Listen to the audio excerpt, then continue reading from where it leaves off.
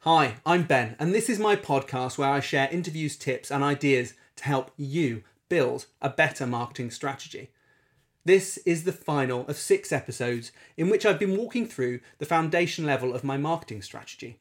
Hopefully I've given you lots of ideas and advice and put it in a simple step-by-step process that you found useful for your business.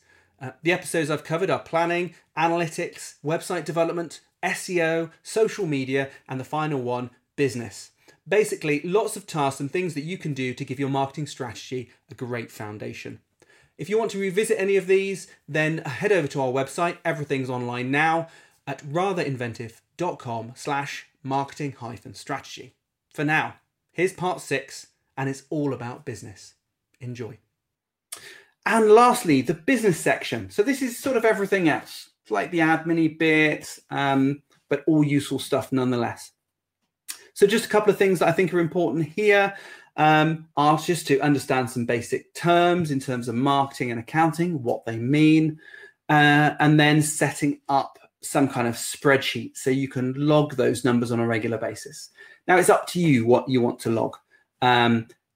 The reason, especially if you're new to marketing, the reason for sort of noting down these numbers on a monthly basis is that it helps you understand what impacts your sales and maybe even your profit. Because once you start to understand that, that's knowledge you can use to then feed back into your marketing. And I'll give you an example. Maybe you are tracking where leads come from using Google Analytics.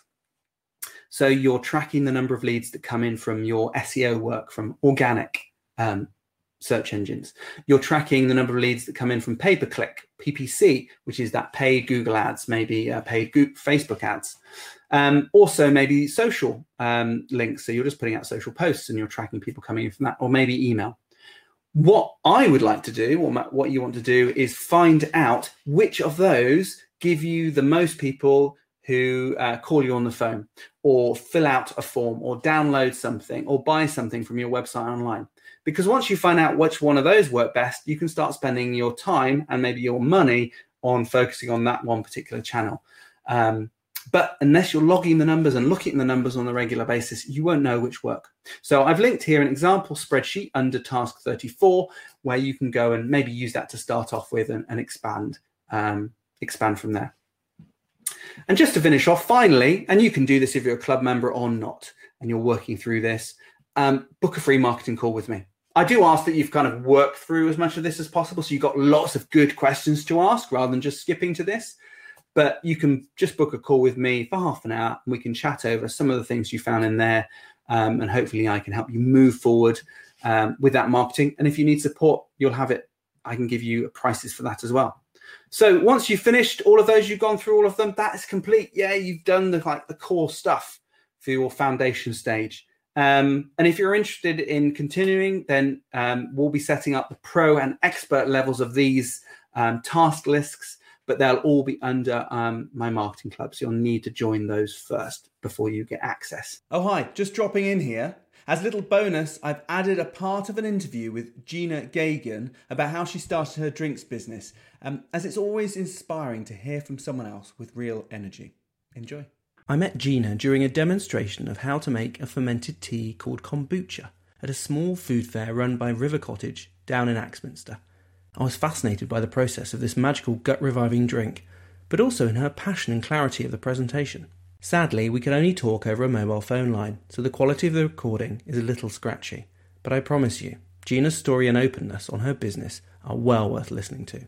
It's better to try something and see how that works. And then that'll answer a lot of questions that you can either dive into or you can move on and do something else. And not be afraid of hard graft. Yeah. You know, it's like, it is really hard. And like you said, I was bottling and labelling all on my own and got my friends roped in, bought them pizzas and loads of late nights. And having had a baby now, you know, it's become quite tricky, but we're managing it. Because there really is no rest. It is a very, very long marathon race. Yeah. And if you sort of stop to take in the smell of the roses, you kind of get left behind. So you have to just continue along and there'll be loads of mistakes, but that's also fine. Nobody doesn't make mistakes. It's part of the process. It's part of the fun. Yeah, it's part of the process. Yeah. I think one of the really good things that I have done though is I reached out to all kombucha brands that existed when I first started out, and some of them chose to meet me and talk to me, and who were really kind. Like there's a guy called Adam who runs a kombucha company called Jar, who was really, really helpful in the beginning, like just really nice. And I reached out to some companies in the States, and Health Aid, who's one of my favourite kombuchas in America, also were really helpful, and spent quite a few hours on the phone with me, just kind of going, why is this not working? And so that's really been really helpful. Yeah, no, really nice. And I tend to find that actually most people, if asked, will give you help and advice. Yeah, and these are effectively competitors as well. Giving you advice. Exactly. Yeah, and giving advice, and I think that's a really wonderful thing. And I get quite a few requests from sort of blossoming kombucha companies in the UK and from Europe. And I'll always take a call. I'll always spend an hour. I'm happy to do that. Just telling them sort of like what I've done, what I haven't done. I won't tell them my recipe, but I'll help in all the ways I can. Yeah. I also think it's kind of part of the whole kombucha thing, which I love so much, which I guess is a little bit hippie, but it's about being nice. That really ties back to, why are you doing it? What are you doing it for? If the sole reason is cash, I want to be a millionaire, then don't do it. You need to have passion, and it's the passion that takes you through. It's the passion that makes you sit on a Saturday night at 3 a.m. with a newborn child and try and figure out how you're going to pay for the next production run. Like, that's what keeps you going. You have to really love it, because otherwise, after 6 months, you are like, this is shit. I'm out. And then you're left with debt, a failed business. So passion, really, like, you have to believe in what you're doing and you have to love it. Have you read a book by Seth Godin called The Dip? I haven't, no. It's quite interesting. I listened to the audio version. It's quite short. It's not full of too much BS for a business book, to be honest. But he talks about this dip where a lot of people will enter something, whether it's learning how to dance, or learning a new language, or entering a business like this, and they'll push forward to a point. And then most people will stop. A huge percentage of people stop when they hit this dip. It seems to be going well, and then it'll always dip, and it gets hard. There is a big wall to be able to get over, which is what where you are at the moment. And it's the people who can push through and get to the other side, like Innocent Drinks, however they may do that it then becomes much easier because they're on the other side where there are fewer people. And it's 100%. It's a book both on the motivation to push through that in a really honest way, but also the ability to look at a situation before you get into it, to say, I'm not willing to push through that. So you've got something which you can always hold on to, and that hopefully will keep you warm at night. But some people don't. They sort of start without thinking too much about it, and they don't really have that goal. They don't have that ambition to push through it. And so it's sometimes better to realise that and not move on. But you need to have some goals in between there, like some really small steps, because every step or every goal that you achieve is a win, and you need those little wins to make it through as well, I think.